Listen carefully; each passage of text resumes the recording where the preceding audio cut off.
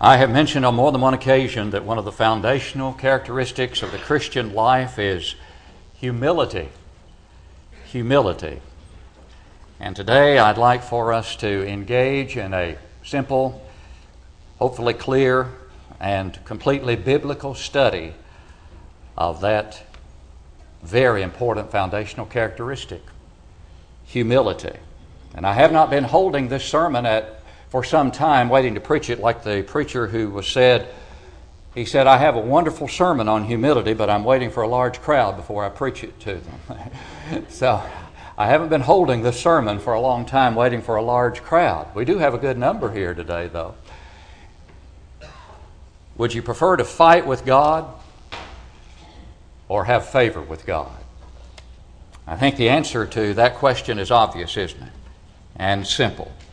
Who in his right mind would want to fight with God? And yet let me affirm very clearly that those who fail to demonstrate the spirit of humility about which we'll speak today are arraying themselves in battle against the God of heaven. No question about it. Against the God of this universe. And this is what James tells us. In James chapter 4 and verse 6, when he writes, "But he gives more grace, therefore he says, God resists the proud, but gives grace to the humble." And it is this passage and the Old Testament verse to which it refers that will provide the foundation in our study today for one of the most important principles, as we've already said, that one could possibly contemplate in Christianity. Why is a study like this so important? Because humility is the very foundation of our relationship to God. And I suggest to you that it's the foundation of our relationship to each other as well. What is it that will keep White Oak where I believe very strongly White Oak is today? And that is in peace and in harmony and in love for one another. It will be the constant reminder to ourselves, indeed, that humility is the foundation of the Christian life. I love this statement. I don't know who made it. The true way to be humble is not to stoop until you are smaller than yourself, but to stand at your real height against some higher nature that will show you what the real smallness of your greatness is. And that really tells us that as we stand before the God of heaven, in other words, we are made to realize just how truly insignificant and small we are. And yet at the same time, the statement also reflects a biblical principle, that is, that we should stand tall and confident in the right sense of the word as the pinnacle of God's creation. As those who've been created in His image, we are not lower animals. We are not graduate apes. We are created in the image of God with a spirit that will live for all eternity. And let us glorify the God who created us in His image. But as we do, let us recognize our deep and genuine insignificance when compared to His greatness. And let us manifest a genuine humility before Him and before others as well. There's an illustration that I think is very good from the secular realm along these lines. For many years, Sir Walter Scott, we know that name very well, he was the leading literary figure in the British Empire. No one could write as well as he. And then the works of Lord Byron began to appear. And their greatness was immediately evident. And soon after that, an anonymous critic praised Byron's poems in a London newspaper. The critic declared that in the presence of these brilliant works of poetic genius, Scott could no longer be considered the leading poet of England. It was later discovered that the unnamed reviewer had been none other than Sir Walter Scott himself. I think that's a beautiful demonstration of the kind of attitude that we should have. And certainly those of us who claim to be followers of Jesus Christ should have no trouble understanding how important that attitude is in our lives. Remember, Jesus began the constitution of Christianity, as it is so often called, the Sermon on the Mount, with the words, "Blessed are the poor in spirit, for theirs is the kingdom of heaven."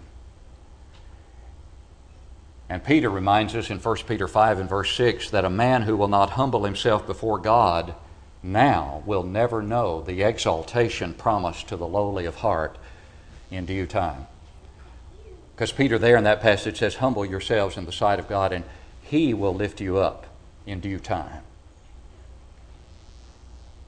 Some in the world have gotten the exaltation before the humility, rather than the humility before the exaltation that will come from God. And so I want us to briefly examine humility this morning. Prize it as we should prize it, possess it as we should possess it, and demonstrate it in our lives continually, that we might continue to have the peace and the love that we experience in this congregation this morning. From the Old Testament, as we look at it there first, the word often used to indicate humility in the Old Testament is found in Proverbs 3 and verse 34. And it's Proverbs 3:34 that is the passage to which James alludes in the passage we've already looked at, and that is in James chapter 4 and verse 6. A little different wording in Proverbs 3:34, but this is the gist of it. There the writer says, "Surely he scorns the scornful, but gives grace to the humble." And that word we find used in Proverbs 3:34 comes from a word which is most often translated to afflict, to be afflicted, to mourn, or to be humble, poor, and lowly. And it's also a word that's used in reference to the great mediator of old with God's people Israel, Moses. Remember Numbers chapter 12, verse 3, "Now the man Moses was very humble," as the New King James renders it, "more than all men who were on the face of the earth." No greater compliment could have been given to the man of God and the mediator for the Israelites than to say that he was humble above all men who were upon the face of the earth. And you couldn't have had a better example of humility in that time than Moses. Remember Aaron and Miriam, when they came on that same occasion in that context in which that statement is made about Moses and murmured against him. They supposedly were upset about the Ethiopian woman he had taken for wife, but they were also quite concerned about the fact that has God spoken only through you? Has He not only spoken through us as well? There was an attitude there that was demonstrating anything but an attitude of humility. And it's interesting that when they uttered that murmuring, when they made that murmuring, Numbers 12 verse 2 says, "And the Lord heard it." And the Lord heard it. That's a sobering thought indeed. The Lord heard it. And it should remind us that, yes, the Lord does hear. The Lord hears all that we say, and He sees all that we do. And as we read on in that 12th chapter of Numbers, we find Miriam being struck with leprosy by the Lord. And that was after verse 4, where after the Lord heard what He heard, as we're told in verse 2, verse 4, He says, "Come out you there to the tabernacle of meeting." He called them out to the tabernacle. Can you imagine what might have been going on in their mind after the Lord had heard this and they knew what they had done, and then they hear from the Lord, "Come on, all three of you come out to the tabernacle of meeting." They may have anticipated that it was not something pleasant that was coming. It was like when my mother at times would say, "James Alva," you knew that when you got there, it might not be a pleasant experience. And I can remember on one occasion when I was about to get one of those unpleasant experiences, which I know I deserved. I'm sure I did. Don't remember the circumstances, but I know I deserved it. I decided I was going to run. And we had a one-level house that was pretty long, and I had a pretty good head start to get through the living room and through some swinging bamboo doors that were pretty nice doors that were swinging doors. And when I took off for them, she said, "Don't run, it'll only make it worse." And when I hit those bamboo doors, they stuck and didn't open, and I went through them, and I knew at that moment it was going to be worse, a lot worse. You cannot run from God. You cannot hide from the God of heaven. But think with me about how Moses reacted on this occasion. How did Moses react? He said, "Please heal her, O God," after she had been struck with leprosy. "Please heal her, O God, I pray." What a wonderful spirit of compassion. What a genuine demonstration of humility we see in this man, Moses. And as we look at him, he typified Christ, not only in his mediation between his people and his God, as Christ is our one mediator today. Moses was simply typical of that mediator as it pointed to Christ, but he also typified him in his meekness and in his humility. Because you think about the greatest invitation that has ever been offered, and it was offered by the one who was truly the antitype of that which Moses was just a shadow. Our one mediator today issued that invitation when he said, "Come to me, all you who labor and are heavy laden, and I will give you rest. Take my yoke upon you and learn from me, for I am gentle," as the New King James says, "meek," as the King James says, "and lowly in heart, and you shall find rest for your souls. For my yoke is easy and my burden is light." Matthew 11:28-30. That's the greatest invitation that has ever been issued. And the words meek and lowly in Matthew 11:29 are very closely related. W.E. Vines, in his word study, says that the word for meekness here is a temper of spirit in which we accept His, that is God's dealings with us, as good and therefore without disputing or resisting. We accept God's dealings with us. We don't dispute. And Vines goes on to point out that the word for meekness is closely linked to the word most often used to indicate humility in the New Testament. And he says, "It is only the humble heart, which is also the meek, and which as such does not fight against God and more or less struggle and contend with Him." We don't fight against God and win. And that leads us to a discussion of this word, humility, and this characteristic humility in the New Testament. And the word there in the New Testament, in Matthew 11:29, as well as in James 4:6, the word for humility is found in both of those passages as mentioned earlier. And here's the passage again, James 4:6. "But He gives more grace, therefore He says, God resists the proud, but gives grace to the humble." And those words there, the same word in both those passages, indicates lowliness of mind. Not high-minded, in other words, but a lowliness of mind.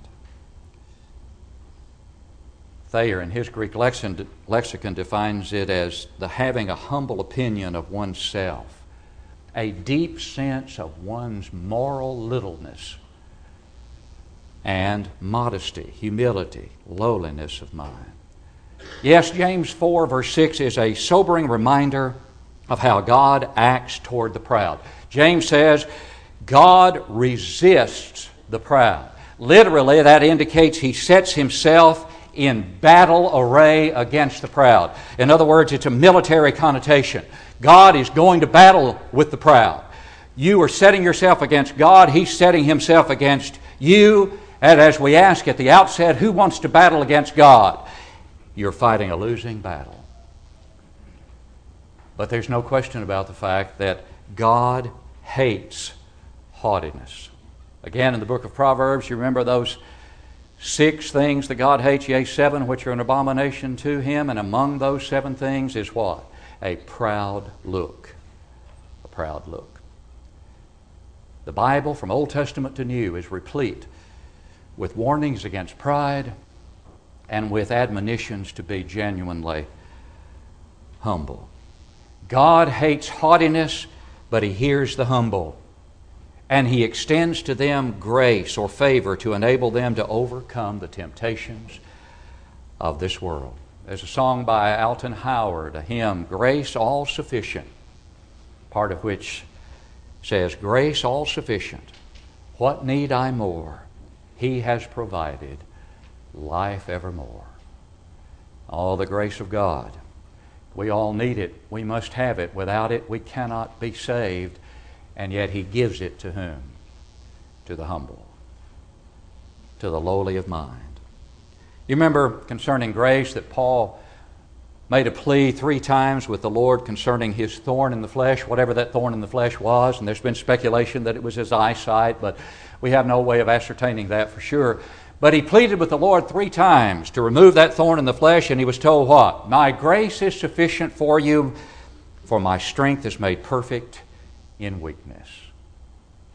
And how did Paul react to that? He then declared, therefore, most gladly I will rather boast in my infirmities, that the power of Christ may rest upon me. 2 Corinthians 12, verse 9. And Paul was a wonderful demonstration, was he not, of humility, as was the Lord Jesus Christ Himself. Let's look at both for just a moment. When Paul was wrong in practice as a Pharisee, he was still pure in motive. And when he was confronted with that error by the Lord Himself on the Damascus Road, he renounced that error humbly and hurriedly, didn't he? He didn't waste time in renouncing it. And he was humble enough to accept that change that he needed to make. And from that day forward, or those few days forward after he was converted, the great apostle then lived as a true servant in all humility. And how did he refer to himself in 1 Timothy 1:15? As the chief of sinners. Did he allow his reflection on his past to hinder his present service? No. But he never forgot that he had been the chief of sinners, called himself the chief of sinners, and was so thankful for the opportunity to turn from his error and to become a truly, genuinely humble servant of God. And that humble man never lost sight of that wonderful transformation he was privileged to make from guilt to gratitude, which was made possible through the sacrifice of Jesus Christ. Should we be any different as Christians today? Absolutely not. In Galatians 6 and verse 14 he wrote, "But God forbid that I should boast, except in the cross of our Lord Jesus Christ, by whom the world has been crucified to me, and I to the world." And you remember, as we're studying the book of Acts, that in rehearsing his work among the Ephesians in Acts 20, Paul reminded them that he had served the Lord with all humility, with many tears and trials. Acts 20, verse 19. And that poignant parting scene between Paul and those Ephesian elders is a testimony to the love the brethren had for this man who was truly, as they knew him to be, a genuinely humble servant of God. And so Paul is a wonderful demonstration, is he not, that the key to genuine humility is a constant recognition of who we were, who we are now, and who made it all possible. And we must never lose sight of those 3 things if we're faithful children of God. But what were we before we had the privilege of becoming faithful children of God? Who were we? Who are we now? And who made that change possible? Paul never lost sight of that, and he urged others to imitate him as he imitated Christ. 1 Corinthians 11, verse 1. But as we bring to a close our thoughts, Jesus is the perfect example of humility, isn't he? He is the perfect example of humility. The great invitation that we've already noted from Matthew 11, 28 through 30 describes the meek and lowly Jesus, the one who was willing to give up equality with God to save mankind from his sins when mankind was deeply steeped in those sins and undeserving of redemption. And yet he came to redeem us nonetheless. And Paul, again, who imitated Jesus, calls us to imitate Christ also, when he admonishes, "Let this mind be in you, which was also in Christ Jesus," Philippians 2, verse 5. And in the familiar verses that follow, verses 6 through 8 of Philippians 2, Paul tells us, in referring to the manner in which Jesus humbled himself for our benefit, he says this, who being in the form of God did not consider it robbery to be equal with God, but made himself of no reputation, taking the form of a bondservant and coming in the likeness of men and being found in appearance as a man, he humbled himself and became obedient to the point of death. What kind of death, Paul? Even the death of the cross. Even the death of the cross. There's the key to humility. Even the death of the cross. The key to humility is the humiliation of the cross. The humiliation he was willing to suffer. That's the key to humility. Recognizing that humiliation, because recognition of that humiliation on the cross will do three things. It will draw us to the Savior, it will drain us of ourselves, and it will drive us to serve for the rest of our lives. It will draw us, John 12:32, and I, if I am lifted up from the earth, will draw all peoples to myself. And Galatians 2:20 tells us it will drain us of self and the selfishness in our lives. Because Paul on that occasion wrote, I am crucified with Christ. Nevertheless I live. And the life that I now live in the flesh, I live by faith in the Son of God, who loved me and gave himself for me. I've been crucified with Christ. I live, yes, but not for self anymore. I've been drained of self because of the sacrifice of the humble Son of God.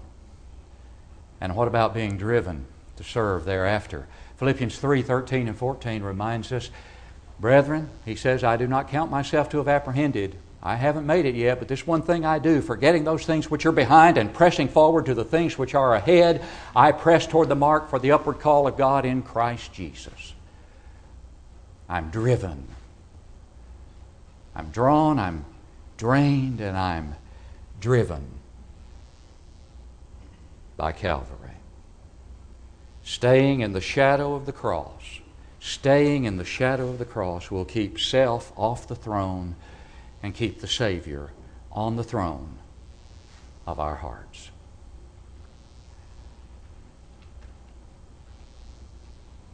The high and the mighty God will bring down, but the humble and lowly will one day be crowned with glory, not gold or any such thing, for in the hearts of the humble the Savior is King. Where is He in your heart this morning? Is He King, or is self still reigning on the throne of your heart? If you're not a Christian this morning, then the answer is obvious. Self still reigns because you haven't dethroned self through obedience to the Savior. But you can this very hour by believing that Jesus is the Christ, the Son of the living God, who gave up equality with God and died to make possible your salvation and mine. Believe that I am He, or die in your sins, He said, John 8:24. By repenting of your sins, as He said, I tell you, no, unless you repent, you will all likewise perish, Luke 13:3. We must repent, change our mind after our belief leads us to do that. Change our mind as to where we are and determined to be elsewhere, and that elsewhere is in Christ. But we're not there yet with repentance. There is the sweetening of our lips with the confession that we believe that Jesus is the Christ, the Son of the living God. Confess me before men, I'll confess you before the Father in heaven, Jesus said, Matthew 10:32. And we're still not there because the Lord made it abundantly clear. He who believes and is baptized will be saved. Baptism, burial in water where the blood of Christ is applied to cleanse us from sin. And then and only then is the process of dethroning self and enthroning the Savior complete. And it's then that He will raise you to walk in newness of life, add you to His kingdom, the church, that you may then be driven, motivated by the sacrifice of the humble Savior to make possible your forgiveness. And you'll spend your life in gratitude for that forgiveness, as Paul did, and as he called upon us to do in imitation of him. If you haven't done that, self is still on the throne. And self is still on the throne of a wayward child of God who is here this morning. If you are here knowing that you have allowed self to become enthroned again, where you once dethroned self and enthroned the Savior, but the influence of the world has changed that, then you need to come home in repentance, confession of any sin that's public in nature, that we may pray with you and for you to the God who assures you He will forgive. That once again, He may enjoy the place of prominence on the throne of your heart. And for all those who need no repentance because Jesus is still enthroned in your heart, may you continue to be the genuinely humble servants of God that you are, and that contribute to the peace and harmony that we are blessed to enjoy here in this congregation, and that you may continue to be the kind of influence that hopefully will attract others to become part of the kingdom of God, the kingdom of peace, the kingdom of joy, the kingdom in which there is salvation, and in which salvation can be found in no other. As we stand to sing, if you need to respond, will you come now?